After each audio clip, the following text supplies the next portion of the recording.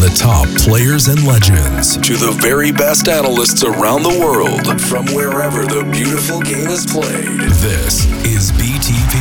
Now, we're talking football.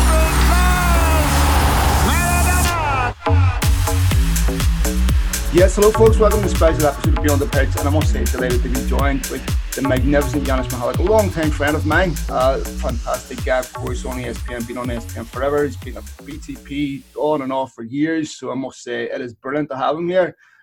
Janis, how you doing, man?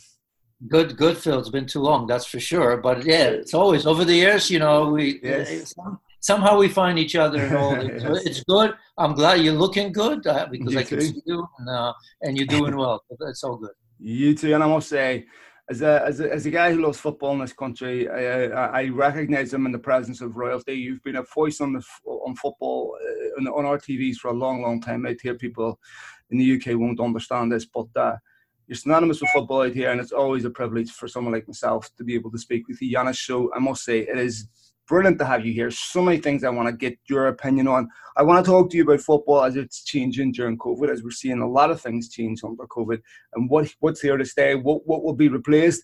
I want to talk to you about Pep Guardiola, maybe now more than at any other time. His reputation is being questioned. Is that fair? We'll talk about Bayern Munich. Are they the new Barcelona? Are they the new Real Madrid? Are they the team that's going to dominate? They certainly look that way. And then we'll ask a couple of other questions about Paul Pogba, the Sub-Champions League, Europa League format. Before we get into everything else, let's talk about football and what a new normal is, something that's been talked about a lot. The financial ramifications of COVID for everybody are massive. And we go back to the recession of 2008, 2009, round about there. It hit football clubs hard. But this one's going to be worse, Janis, in the sense that clubs, especially sporting clubs, are going to be hit particularly hard because their industry is going to be specifically hit in a way that many others won't be, because they depend on gate receipts, revenue, and there is no optimism of anybody getting in stadiums soon where they're going to be filled to capacity. I talked to Manchester United, for example, and I asked, they took a £140 million loan in May for cash flow purposes to see them through this pandemic. A football club that size, now we know they're highly leveraged, needing to borrow money for cash flow purposes. How concerned are you about the impact that COVID's going to have on football clubs?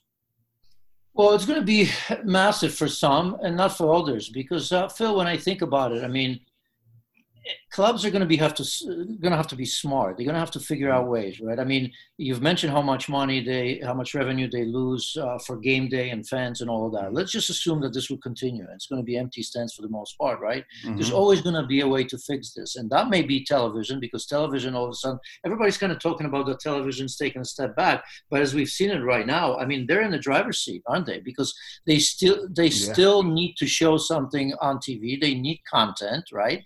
And if you look around the world, because we're talking about a world sport, I think there's always somebody that's going to be playing. And I think if you look at European countries, I think they're taking a little bit more risk than the United States, right? So if you look at NFL, if you look at college sports, if you look at NBA, you know, it's the bubble sort of thing. But I can see how, at least in our country here in the United States, I can see that, you know, maybe soccer's not front and center, but all of a sudden you're seeing a lot of it on major networks, where in the past you would see it streaming or maybe on a secondary network or something like that. So I can see that all of a sudden television will continue, because I'll tell you what, in a weird way, not that I enjoy it, but I don't know about you, I think that football has done much better than I thought it would without fans. What we're seeing, you know, be it the bubbles in the United States or being the return of Serie A, the Champions League and all of that, right? Because without fans, I don't think we could have imagined any sort of success. But you know what? I'm watching this, and I kind of forgot that the fans are not there. And you know why I've forgotten that? Because the level of football is much, much better than I thought it would be. And, you know, I was the one that didn't want to have the fake noise or fake fans before it. And I've bought into it. I actually enjoy it with that. I don't want to listen to an empty stadium. I mean, I know I've played a game, and we don't say anything worth listening to on the pitch. There's nothing you can learn, even though some will tell you that they're learning. You know, man on this, that, left, right. You know, okay, you hear it once, enough, right? I suppose the managers if you can understand their language given different leagues. So, but in general, I think that the level of football has been good. It's been exciting. We just saw a wonderful game in the Champions League. That's been a success, Phil. So I think teams will have to be creative. And if for some reason we have to go deeper into this in the way that we're seeing football right now, I think that the well-run clubs will figure out a way to minimize the losses.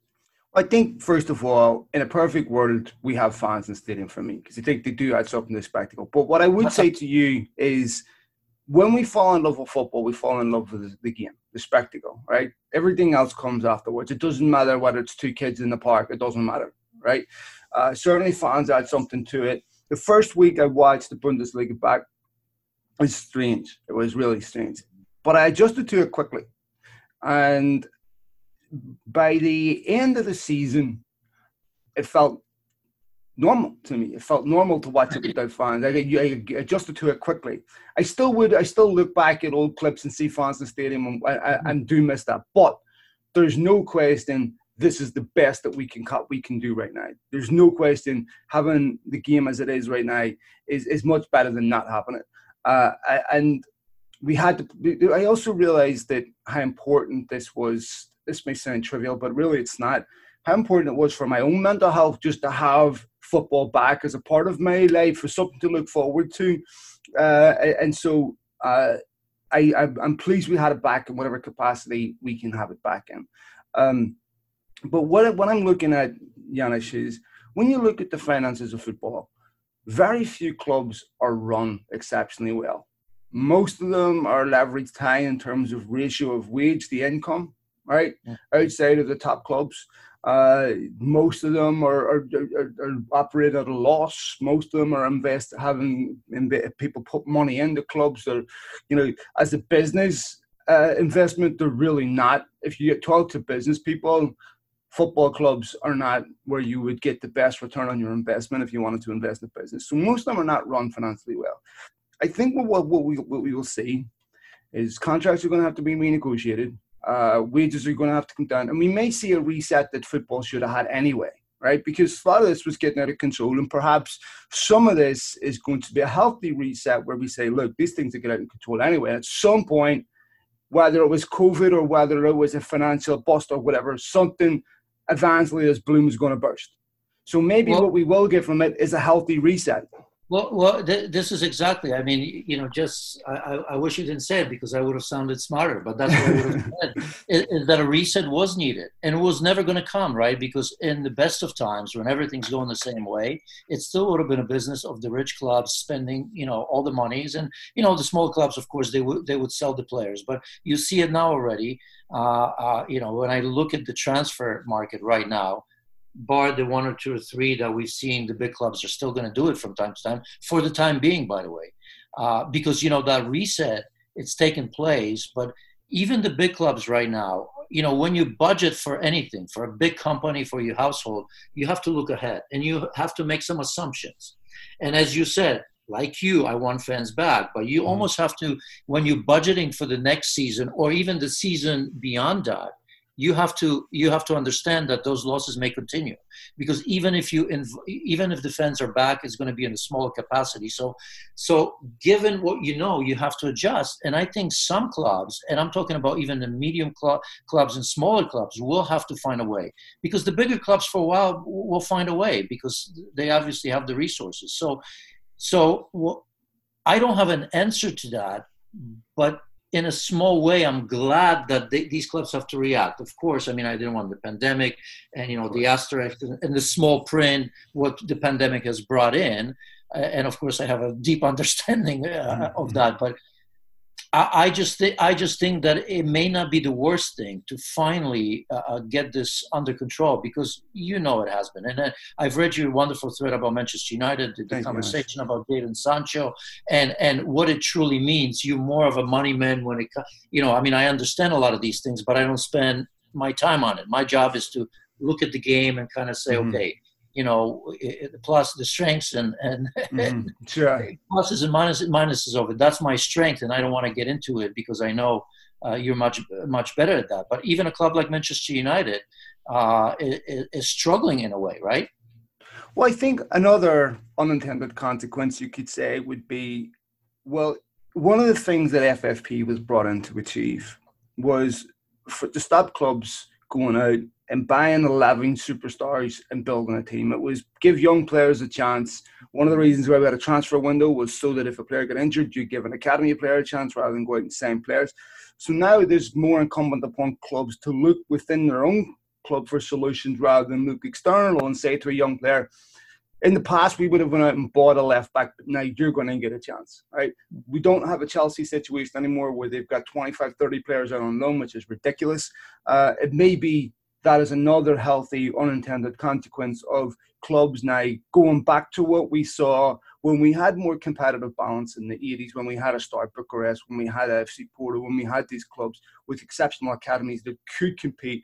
Now we may see some sense of parity restored with these clubs that say the best run football clubs, not necessarily the best run businesses, are going to be the ones that thrive. So if you've got young, exceptional talent coming through your academy, you could be in a position to exploit. Not I want to say exploit this, but certainly benefit. But some of it was already happening before that, right? It's just that the big clubs felt that they needed the star power. They needed to, obviously, the Premier League, as good as it is, it's a marketing machine. And of course, it behooves you to get the best players, right? Just like Barcelona and Real Madrid want to get the best players. We are all seeing what's happening at Barcelona, the unraveling of it, the sort of a waste of money that they've had, buying Coutinho or selling Neymar. Obviously, that's an issue, but the point about the young players is, look, the Ligue 1 has been doing it for years, and we've been laughing at them as the level. And look, Paris Saint-Germain are in the final, Lyon are in the semi-final. Look, this is one of those that may be one-off, right? Back to normal next season. So I'm not going to sit here and say, look, they're benefiting from that, because certainly Paris Saint-Germain are buying great players. But I think, Phil, you and I are old enough to remember that not that long ago, Olympique Lyonnais won the league on 7 times straight. And the sort of players that they've moved on to England, to Real Madrid, it's tremendous names out there, right? And of course, it's the up and downs. And look at Bundesliga, right? Look at Borussia Dortmund when you talk about young players, what they're doing with the, Gio Reyna, Christian Pulisic of the world, Jadon Sancho. Now they got Bellingham, right? Ashraf Hakimi. And they still can compete. If you look at Borussia Dortmund, they're competing against the best, be it in Champions League or Bayern Munich. Of course, there's still a difference. But I think, especially in England, in many corners, there's been an outcry about not allowing young English players playing. Look at this. It's a world league. I'm not saying it's good, better, and different, but maybe this is the time. This is that reset that you've been talking about, where what's wrong allowing some of these young players to play for as long as the level of play is good? Well, look, Lyon have knocked out Juventus and Manchester City. They're not in the semi-final by accident. They didn't get there because they were lucky in the draw. And one of the things about this, as we see a financial reset in football, football people become more important rather than business people. So clubs now rely on actual people who belong in the game rather than people who are attracted to the game because of the financial rewards. And clubs can't just buy their way out of trouble anymore. Now it's about who has the best football setup, and we see that being rewarded from Lyon, right? So I think that's great, and I think it's important that football has that we saw it with Ajax the previous years that have been rewarded, which is really, really important. So that is definitely something. I'm a big Manchester United fan, and we talked about this before we started recording. As important as Bruno Fernandes was, which he was, equally as important, if not more important, was the emergence of Mason Greenwood. Mason Greenwood scored 18 goals, I believe that's about right, for Manchester United. We scored 17, United don't finish third, right? So his emergence from the youth academy at a club that's synonymous with developing youth has been so important. So for me, I think I'm a purist, to be honest. I want to see football go back to its roots. I want to see football clubs put an emphasis on their academy, not just to develop, sell, to supplement the first team, to actually give young players a chance that have long links with their club. And I think that's surely the purpose of an academy. So that is definitely something that when we get back to football making money, I sincerely hope that a lot of lessons are learned from this, where clubs are looking at things and saying, there are things that we can take from this negative that we can permanently implement, that we need to change. because this was unforeseen, right? Nobody saw this happen at the start of the year. All of a sudden, 6 months later, this happens. Clubs need to run themselves better. They need to be better football clubs and businesses, and hopefully more emphasis is put on developing talent rather than buying it. So other changes that have happened, Janis, because of this COVID change has been the format of the Champions League and Europa League. Some people have liked this, where we've gone to a single game knockout, where it hasn't been over 2 legs, where it's been all about who's been the best team in the night. It's caused teams to be more attack-minded, to take more chances, because you only get that one-off game if someone goes behind and the other team spends the rest of the game attacking. You get a much more exciting one-off game. What's your view on that? Well, look, I mean, I've enjoyed it, and I've said it that I would like to see it, but reality is that the game is for the fans. If the fans are back, I don't know if you saw our good friend Derek Ray and his opinion. It was, of course, typical Derek Ray. I mean, he's always going to say the right things, and we love him for that. He's not going to be controversial, but he was right. I mean, it is for the fans. I mean, his example, of course, was when he was growing up and what it meant to Aberdeen, his boyhood club, when they were great in Europe, winning European trophies, right? And so part of me thinks that maybe the bubble or the central location, I wouldn't go for that, but I would find a way to perhaps have one-off, just like we were growing up. Certainly when I was growing up, the European Cup, the way it was, and I don't mean from the beginning. I think you can have the group stages, yeah. You can have the group stages because, as we know, it's financially very, very important. So I don't think UEFA was ever going to allow that. But maybe by creating additional group stage, maybe inviting more teams, and then from the quarterfinals on, or whatever you want to, round of 16, maybe it is a one-off.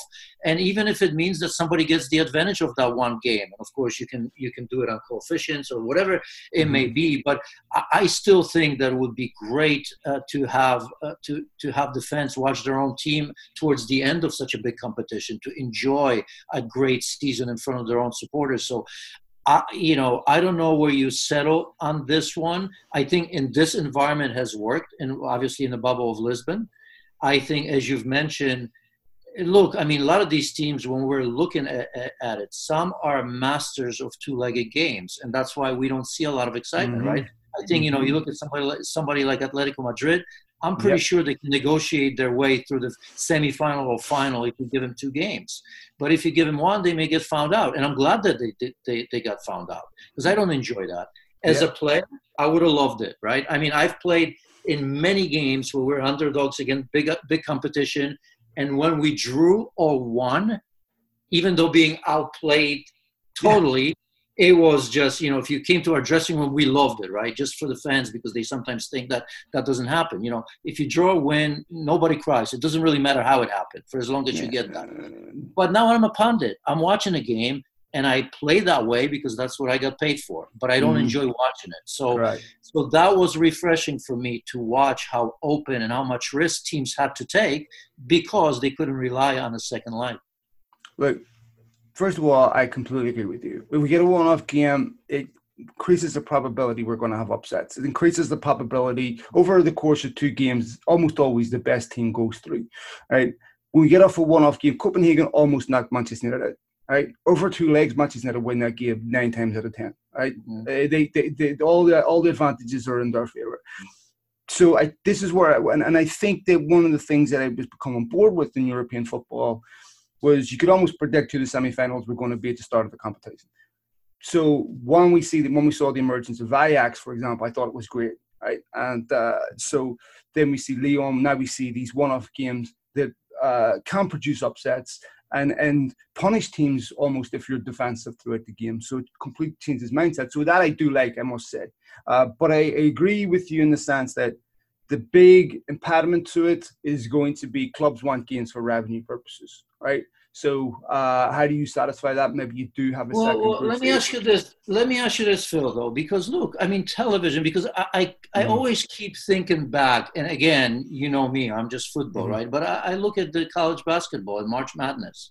Look at this, right? Similar situation, year in and year out, it's such an excitement. And you can make up that money because if sponsors see this as a must watch, and it has been, right, then all of a sudden the pool of money may be bigger. So it doesn't matter if you're out in the first round or the second round, you're going to get your money. And of course, the Real Madrid and Barcelona teams will say, well, but everyone globally watches us.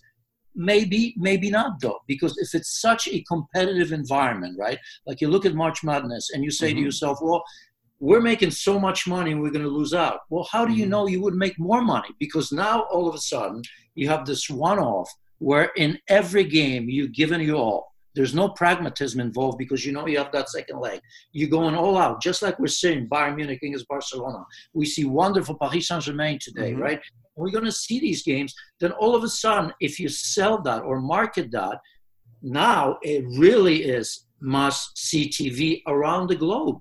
Because as you said, the probability of an upset is there. So I can see sponsors kind of flooding with even more money to that because they can almost bet on the fact that everyone will want to watch it because it's going to be exciting with quality. Whereas the two-legged ones, right? How many times have you or I kind of said, you know, if I have to skip a game, I can skip that.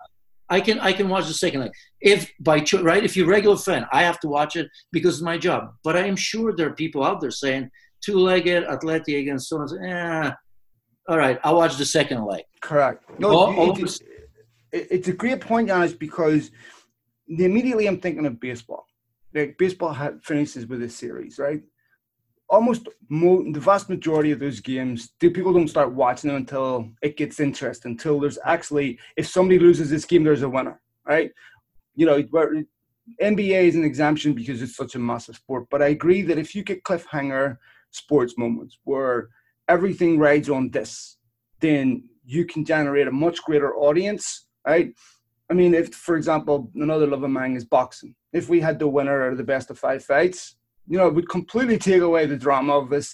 So one amazing sporting moment happening that defines everything, you know. So I completely agree with that. I like that idea. And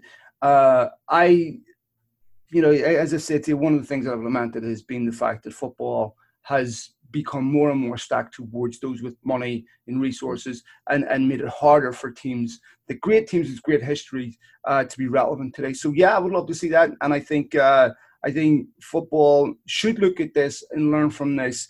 We talk about fixture congestion being a big problem. This is one way to alleviate it.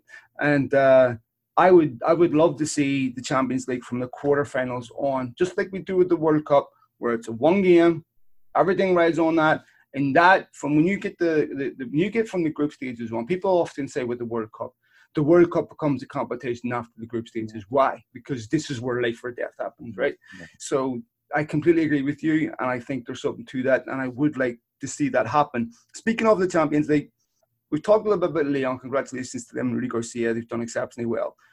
But part of the story is who hasn't done well. Pep Guardiola, in a one-off game against Lyon, you expect this is a competition quarterfinal set up for City to go deep in it.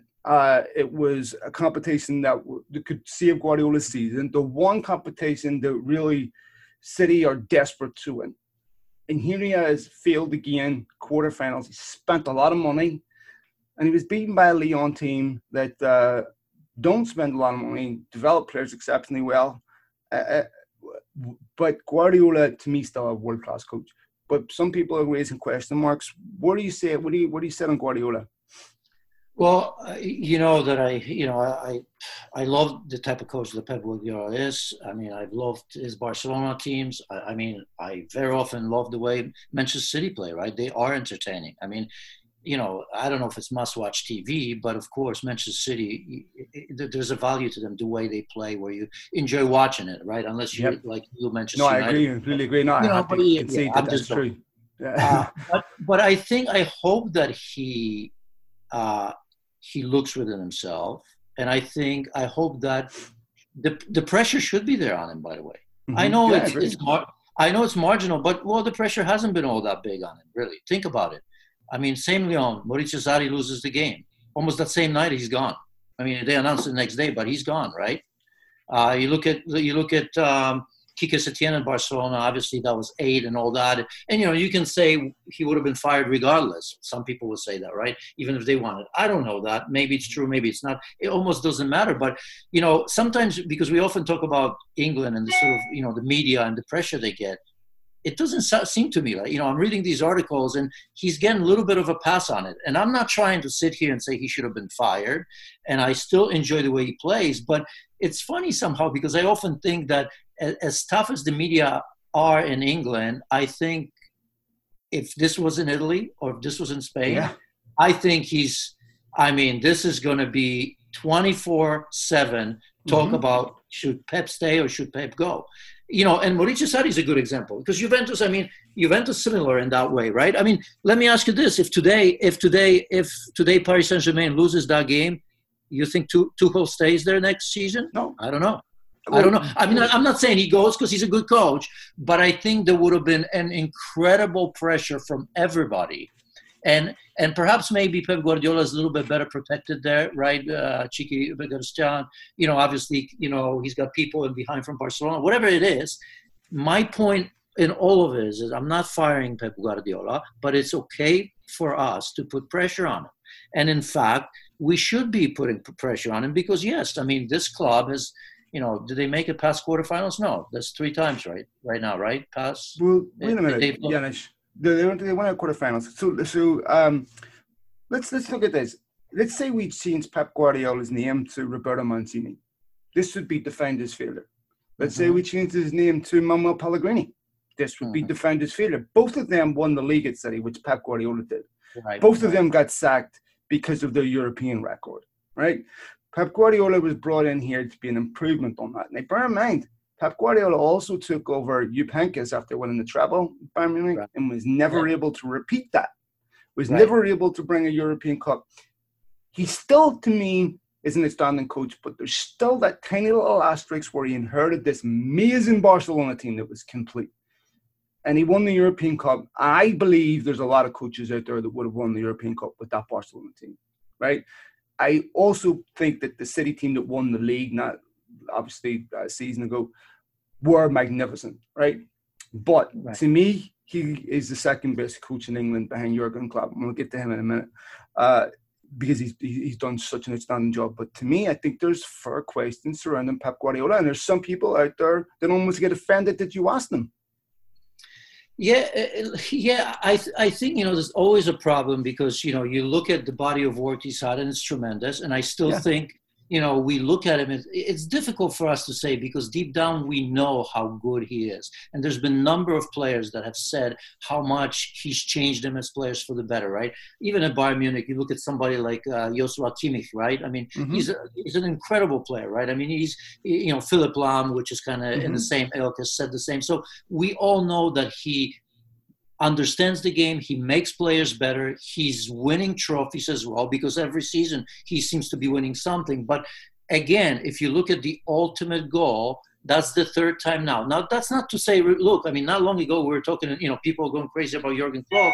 He's never won any finals and all that, right? You say that, be careful what you say, right? Because it's going to come back to haunt you. And now all of a sudden Jurgen Klopp wins just about every final he plays. So the quality is there.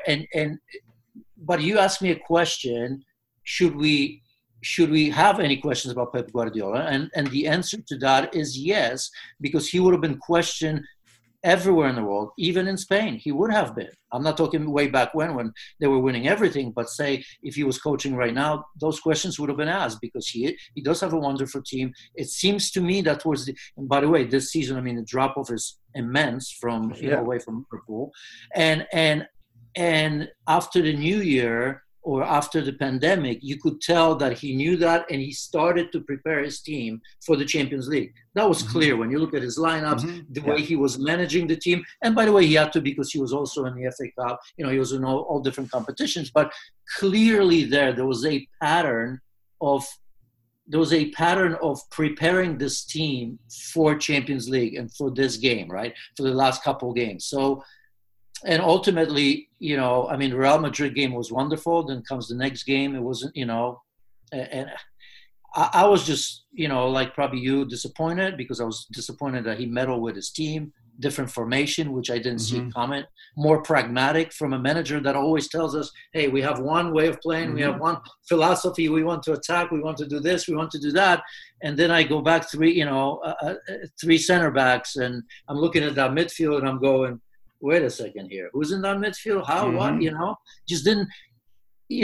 it's not hindsight even, because before that you kind of just said, is it because it's a one-off? Was he just a little bit scared? Was he trying to manage his way through the entire competition rather than just one game?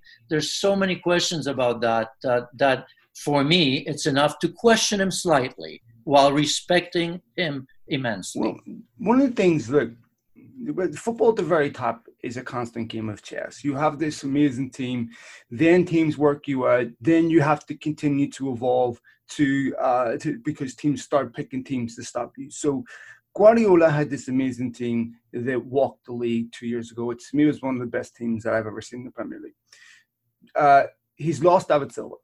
Phil Foden's going to come in now, magnificent young talent, but it's a massive, massive ask to say, come in and be my David Silva.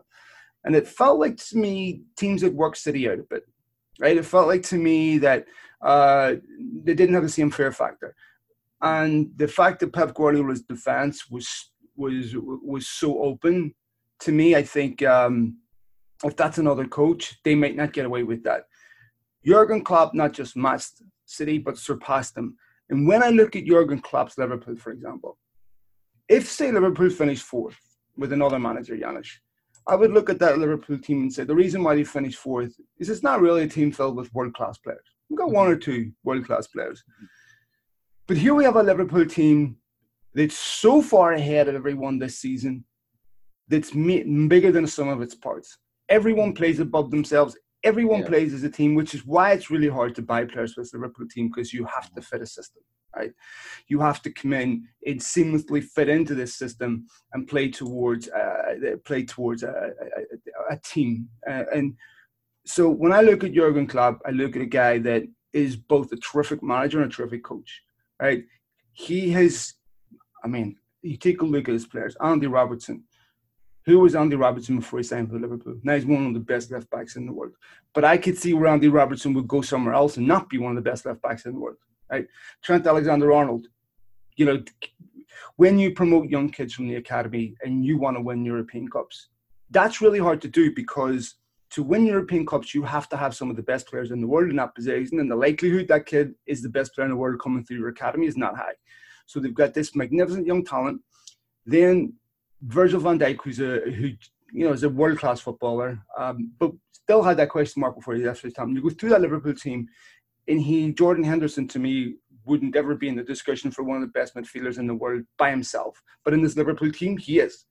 And I think what Jurgen Klopp, as much as it kills me to say it as a United fan, has done such an outstanding job where he's turned Liverpool into this ruthlessly efficient team, not just over one season. Remember, he lost the European Cup final, right?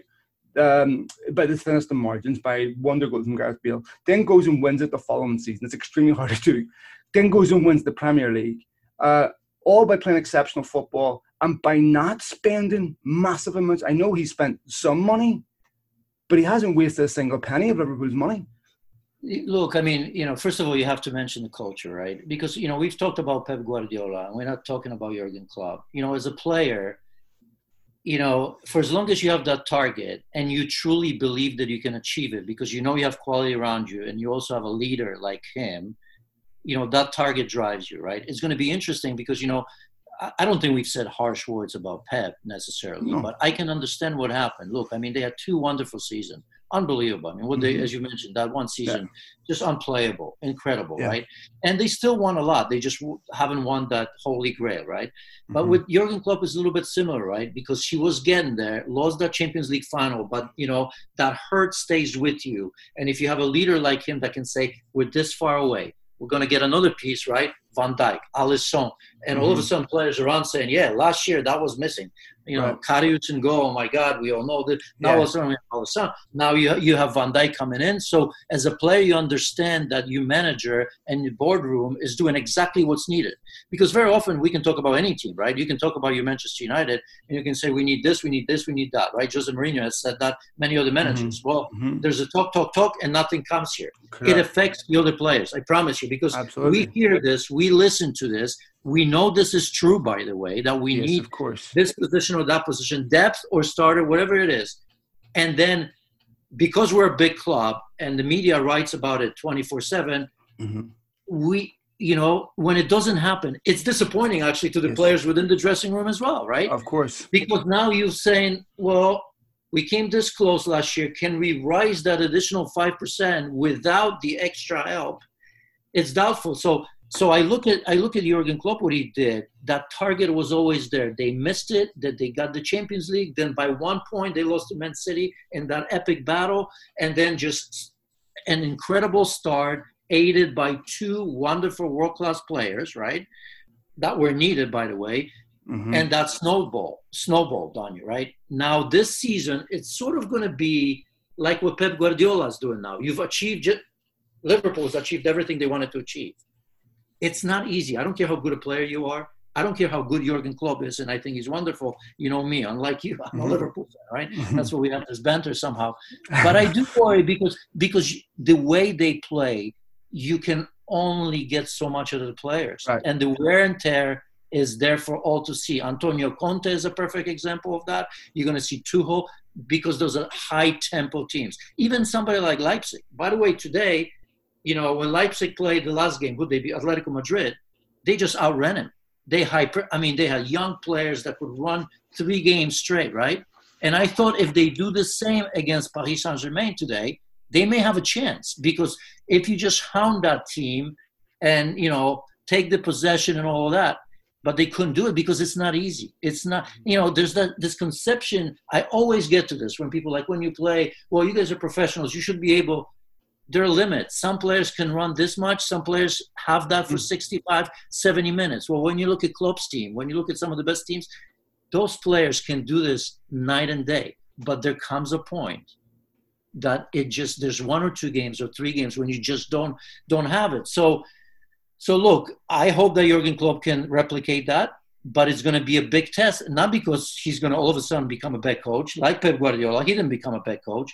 Of course. But, you have to refresh that constantly. You have to – the hungry young players is today's game. It really is. The time of Mesut Ozil, and I hate to throw him under the bus because I don't mean it in that way. But you can't have luxury players like that. You just cannot. You can say how wonderful he is, what you can do with the ball, but unless you defend from the front, unless you can play with a high tempo over 90 minutes at a time, I think those days are gone when you have those players that just kind of have wonderful talent and there's others willing to work for them because of that talent. I don't think you can have that on teams like Manchester City, on teams like Liverpool, on teams like Juventus, the teams that are going to be in the thick of things for all competitions. It's a good point you bring up, because as a United fan, when I look at Liverpool and I look at what could be their potential downfall, to me, it's that when you push a human being, first of all, there's so much we don't see about a footballer, right? We see the 90 minutes, but we don't see the professional standards that they live with every day, that they live with outside of football, what they don't eat, that they go to bed at the right time. They discipline themselves. They do all the things you don't see so that you can perform consistently at that level. To ask a human being to do that physically and mentally consistently over years is very, very difficult to do. Sure. Eventually, a human being, just like everyone else, has ebb and flow. They're going to have these down moments, right? And so you get what we call burnout, I suppose. It's difficult to ask that of a human being to be that consistent. You get injuries, things happen to a person, but things change in their personal life. Life happens. So that to me is the only threat that I see to Liverpool, in a sense that we almost saw it with City, where Pep Guardiola had players playing to such an exceptionally high standard, and eventually they cracked, and players couldn't maintain that. And you need money. You need to be able to recycle teams to be able to do that. Because players can only do that for so long. Mesut Ozil is a perfect example. Mesut Ozil has immense talent, but Mesut Ozil doesn't have the drive of a Liverpool player that it takes to do you want to be successful every single day, every minute of your life. Sorry to interrupt you, but another player that comes to mind, because we're talking about Pep. I mean, remember last season when City were unplayable, right? Not this, Remember Bernardo Silva? Picked himself in the starting 11. Pep's number 1 guy. I mean, it was amazing to watch Bernardo Silva, how much ground he covered, how well he played. But look at this season. He's hardly played. Not in the big matches. Look at the last one in Champions League, right? I mean, Riyad Mahrez coming in there. It makes me wonder. I don't know what the reason for that is. He's a wonderful player. Certainly Pep didn't say, well, he forgot how to play. But I just wonder if he paid the price for that, because I specifically remember watching him, and of course people writing after games, just the incredible effort that he's put to every game. Because of all the players that they have, maybe bar Aguero last season, not one player. The first name on that sheet was Bernardo Silva, the way he played. It was incredible. So again, this is just guessing on my part. I don't know what happened, but don't you think it's something, it could be just some sort of a fatigue, even if it's physical or mental, where he's given so much of himself that all of a sudden you drop off just a little bit, but to you, it seems like you're dropping off a little bit, but maybe to others, it seems like it's a ton, because that's been bothering me throughout the whole season, why he's been so rarely used. And when he was used, he wasn't effective. Bernardo Silva. So Bernardo Silva, maybe to me, the Bernardo Silva Kevin De Bruyne partnership to me may be the reverse situation at United, where you've got Bruno Fernandes and Paul Pogba. Bernardo Silva may be a player that wants to hide behind Kevin De Bruyne, in the sense that let Kevin De Bruyne take the responsibility, let him be the focal point. I don't want that responsibility. I can play well if somebody else takes that responsibility from me. Because there's question marks about Paul Pogba and what bracket do we put him in. And there's a school of thought out there that people believe that Paul Pogba plays well when Bruno Fernandes plays, because he's the focal point. He's the player that takes responsibility. He's the player that makes things happen. And Paul Pogba can float in and out of games without having that responsibility of being the focal point in Manchester United's team. I have to say that for a £90 million footballer, I expected more when United signed him.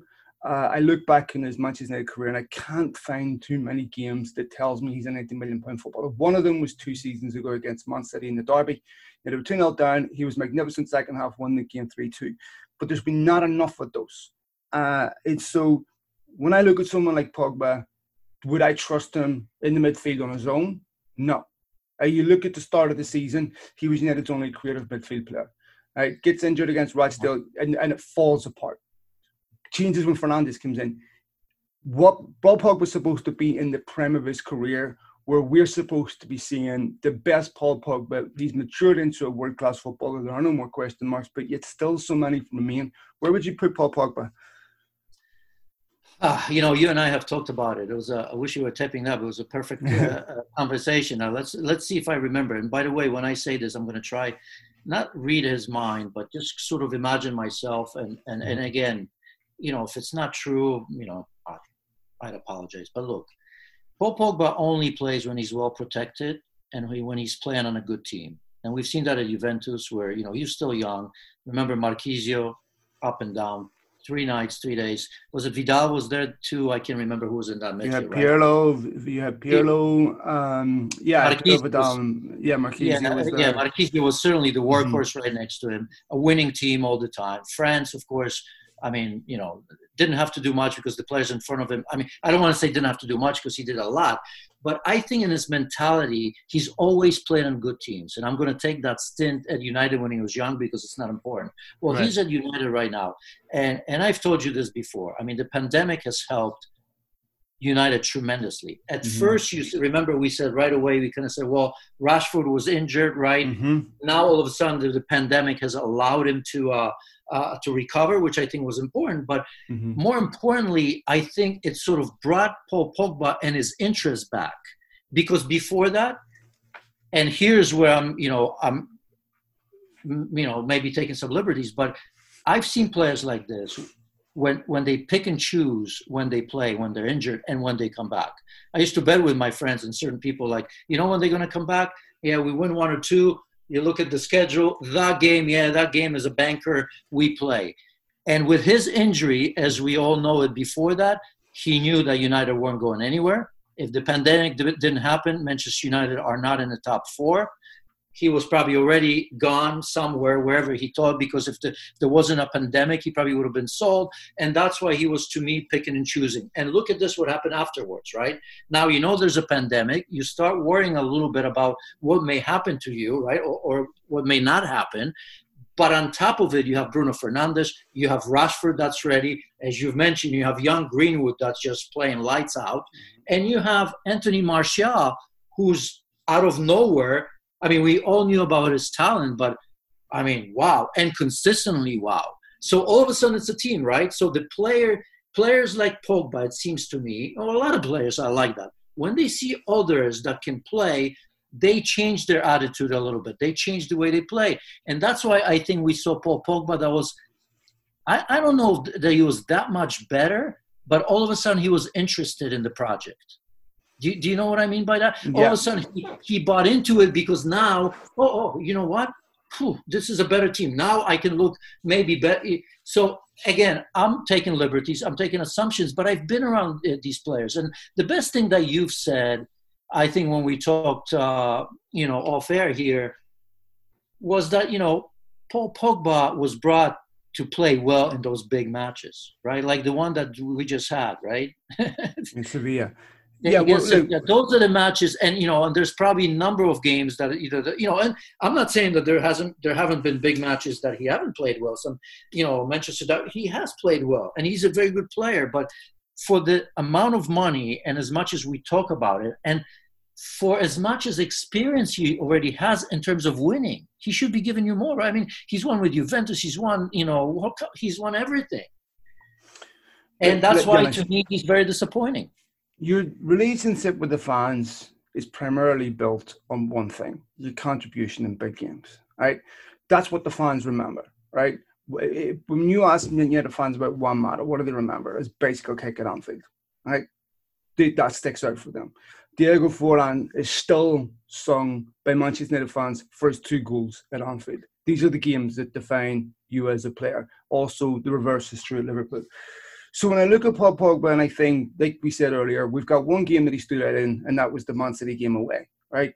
But where are the games away at Anfield that he's dominated? Where are the games away? When you buy a £90 million footballer at a club like Manchester United, you buy them to make the difference in the 10% games, in the games where you're playing against top teams where fine margins make the difference.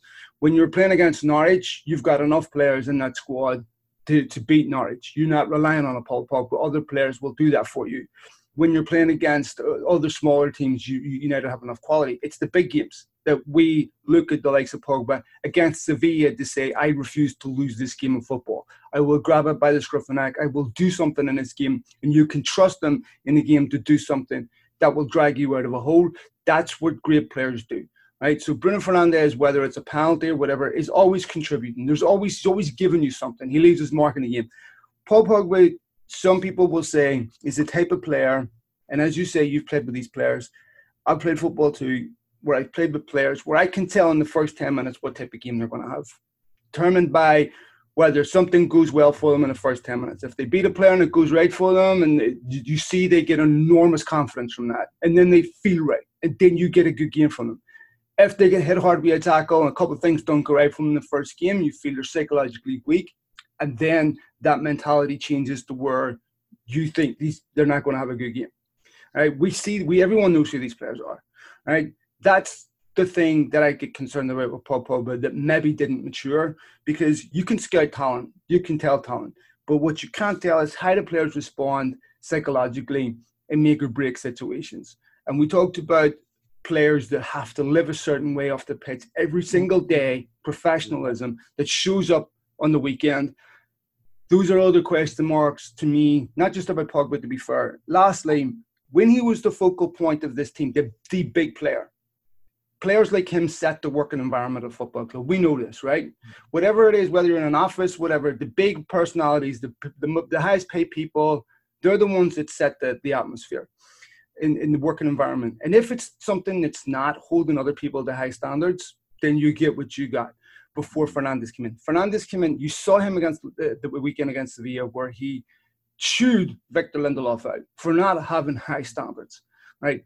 That atmosphere has changed now, where Pogba has had to change his personality to be held to those standards. Those standards weren't being implemented before. So I think, to me, if he walked away from Manchester United today, when last season, whenever it was rumored he could leave, there wasn't a lot of Man United fans losing a lot of sleep over it, because we were asking ourselves, what do you lose if you lose him? And, to me, there was still a lot of question marks. He missed penalties in key games at the start of the season that he shouldn't have been taken. These are temperamental questions that shouldn't be asked of this player. So for me, I think he still has to prove he's genuine, consistently world-class to me. Yeah.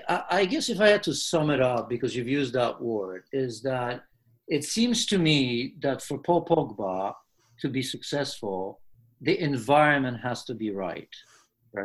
And I'm weary of those players because I think the players at his level, or the best players, they create the environment. Correct. They set the standards. They don't look for the environment to be. They don't conform. They set. That's correct. And Bruno Fernandes is a great example because, come on, we all knew Bruno Fernandes' quality, but I mean, everybody that's watched him, and maybe I'm privileged because I commentate and see Portuguese league from time to time, maybe more than the average fan that before Bruno Fernandes came over didn't see that many games, but. I mean, for Bruno Fernandes to walk into that team, never played in England. This is the second stint for Paul Pogba at Manchester United, right? Just walk in, no adjustment needed, single-handedly change that team. Now, of course, you've mentioned Greenwood and all, but you know what I mean, right? Yeah, when he came in, there was an aura.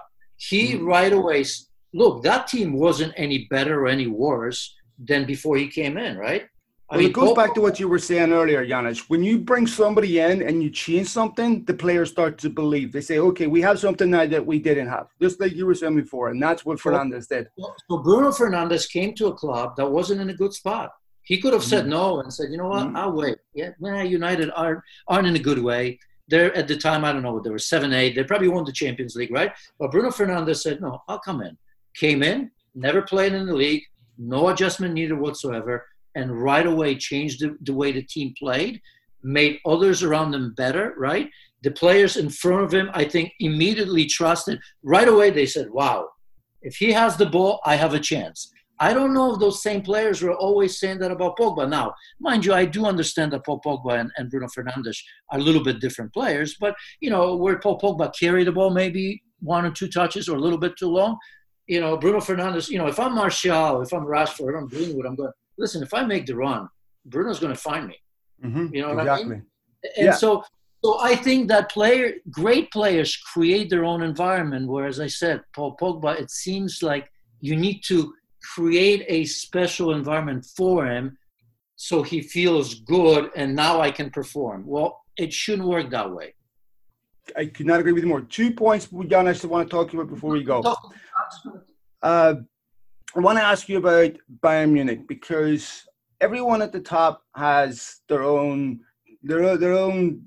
era. We've had the era of Barcelona, we had the era of Real Madrid, where Zidane won 3 titles in a row, which was truly remarkable. Somehow he doesn't get mentioned as one of the greatest coaches in the world. This is going to overlook incredibly.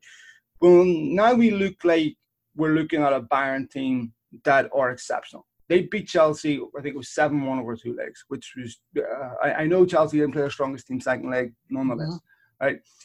But this is a Bayern team that, if you go through it, has a beautiful blend of world-class players, young players. It has players that, they can't get into the team. They're walking the most teams. This is one of the best Bayern teams that I've seen in a long time. They may probably have the best number 9 in world football, and Robert Lewandowski for me. This is a Bayern team that has the potential and has the look of a team that may be the next European team to dominate over the next couple of years. How highly do you rate them? Well, I mean, I see Crow, even though, this is the first time that I even took a chance of doubting Bayern Munich, because I can't imagine that you have the same opinion in the beginning of the season, right? I mean, there was a moment. Certainly not convinced like this, yes. Well, I mean, they were awful. Remember, 7th in the Bundesliga, right? Yeah, that's right. They started Hansi really Flick early. came in. Kovac got sacked, that's right. When Hansi Flick came in, even, I think they were 9th after the first couple of games, right? Didn't look great in the Bundesliga, and I should know better. I've never doubted Bayern Munich, but I did this year, and I'm getting found out here. But who knew, right? But it just goes to show that, because the thing, it's not even a question that I should have known better, but I should, because there isn't another team that can change their mentality or react so quickly within the season. And this is not the first time we've seen Bayern Munich do this, right? I mean, how many times we've seen Jupp Heynckes come in, to save Bayern Munich, late in the season, and all of a sudden they're winning everything. So this is what I love about them, because it's the football people that run them, right? Karl-Heinz Rummenigge, Uli Hoeneß, even though he's not there, of course he's there. He just doesn't have the title, right? Now, Oliver Kahn, they're bringing him in. Yep. It's always, there's smart people, business people that do their thing, but there's always consistency over the last 10, 30 years. Uli Hoeneß, Karl-Heinz Rummenigge, I don't know how many years he's been there, but just about the same, right? He's got to be 20 something, whatever it is. And now they're already looking ahead, because Uli Hoeneß kind of is on the outs, right? Oliver Kahn comes in. So there's always that consistency of the club's great that do understand the fabric of the club, the culture of the club, what it means to the supporters, and what it means to be associated with Bayern Munich. And, you know, we're running out of time, but we're talking about many clubs that don't understand that. You can say about Arsenal. You can say this about Manchester United to a large degree, right? Since Sir Alex Ferguson has left. And, you know, even my Liverpool for years, right? And remember Gillette and Hicks. I mean, that was a club that 10 years ago almost went bankrupt to some degree, right? And look what happened, right? So Bayern Munich doesn't seem to go through these, right, over the years. And people will say, well, they buy the best players. And everybody's trying to buy the best players. But consistency in terms of understanding when to change the dressing room, when to change the managers, right? Like somebody like Hansi Flick. Well, Niko Kovac came in, and as much as I loved him at Frankfurt, we kind of knew, even though he was, of course, he's been at Bayern Munich, we were like, hard man, pragmatic. That's not what Bayern want. Maybe we were afraid to say that, but surely that went through your head, right? Well, next thing you know, Hansi Flick comes in, and the rest is history. Look, I mean, they understand what it means to represent that team. You don't go to Bayern Munich just by mistake, right? They look for certain characters, because talent is a given. If you go to play for Bayern Munich or Manchester United, Liverpool, you've got to have talent. So forget that. But you have to have that certain character and mentality to rise when things don't go well. That's the difference between good and great players, right? When things go well, all those cliches, we all kind of, you know, are happy. So I shouldn't be surprised. I think, look, it's wonderful. You've mentioned Robert Lewandowski. You're not going to hear an argument from me because, you know, he's my countryman. But just let's look everywhere. All of a sudden, they've got the right manager, right? You look at Thomas Muller under Ancelotti and Niko Kovac, on the outs, on the bench, right? Boateng, same thing. You know, Jogi Löw as well has done that to him. Here comes, Hansi Flick and said, no. Thomas, you scored 10 goals in 2 World Cups, you know. I trust you. Look at the way he plays. Again, I'm not on the inside, but sometimes you need to get someone that understands players inside out and does everything for them to be successful, rather than chopping and changing and because there's not much else you can say about Bayern Munich, because we all knew that quality was there. They were underperforming extremely. So what I see at Bayern that other top clubs don't always get right is they know exactly who they are. They know they have football people in football positions at Bayern Munich. They don't change their identity or philosophy for anyone. You've got to come in and adjust to Bayern. So they go out and look at coaches because they're football people and they understand how teams play. They understand why they end up playing that way. This is why, to me, a Jose Mourinho would never end up at a Bayern Munich, right? Because Jose Mourinho comes in and changes a football club to suit his ideology. You don't do that at Bayern Munich. You don't do that at Barcelona, for example. You have to adjust to their identity. So these football people go out, they pick a football guy that plays football in their image that they expect Bayern Munich to play. So they know how to find these people. They know what characteristics they have to have. They know that they are suited to how Bayern Munich plays, so that they don't bring a guy in that says, okay, for you to play in my way, you got to go out and sign 5-6 players and get rid of 5-6 players that aren't suited. And then the next guy comes in and you've got to have revolution every time somebody comes in. For example, this is what Manchester United were doing. They pick coaches that they would see were successful, but because business people were picking these coaches, they didn't understand why they were successful. They just saw the success and thought, you know, he's a bit good, he'll do, without really understanding that they were successful because they were at the right clubs with the right players that personified how they play. So this is why I think Mourinho will fail at Spurs, because I don't think he's going to get that. So I think Bayern Munich are very, very good at knowing what type of coach they want and having them adjust to Bayern parameters. And so, look over, but it's not only that, Phil. It's look at. I mean, if you look at the way they play, it's usually 4-2-3-1, or it could be 4-3-3. But your typical number 9 over the years. You look at Mario Götze, look at Miro Klose, Lewandowski, right? They're all successful. Tony. What's that? Look at Tony. They had all these old style number 9s. All those players, right? And wide areas. Robben and Ribéry.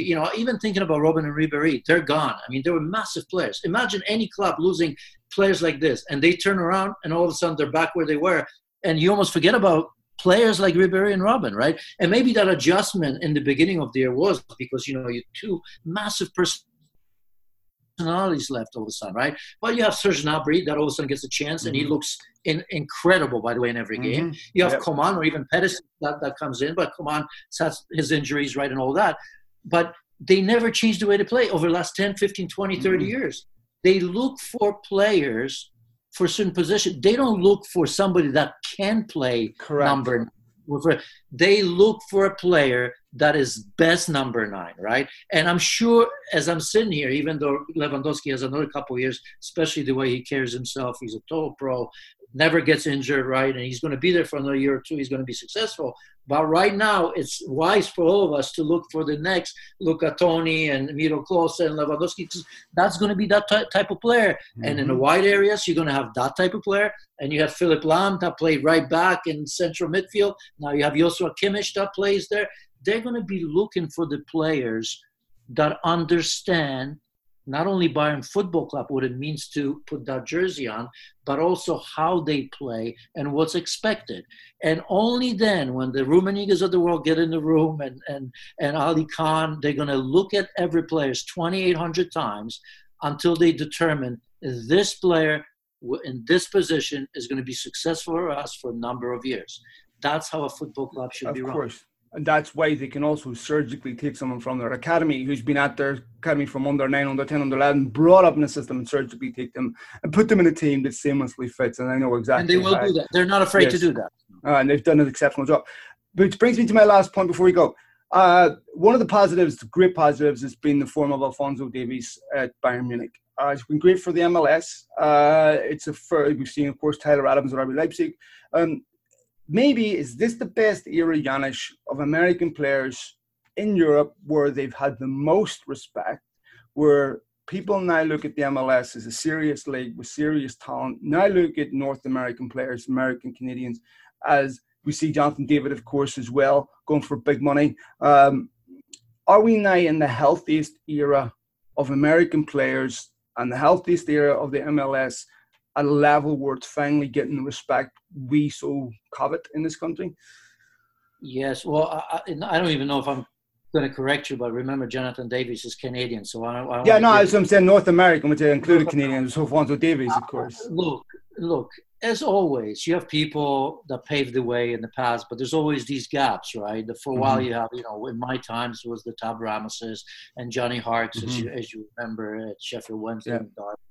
But then it was kind of quiet, right? People maybe not there wasn't a talented player like that, but Claudio Reyna played in Manchester City, Rangers played in Bundesliga, and now Gio is playing there. So I think it's a good time right now, and the good time is because there's a lot of clubs, especially in Germany, that are willing to take a chance on young players. We've started this conversation an hour ago about what this pandemic may or may not do, and we've talked about younger players getting a great opportunity, right?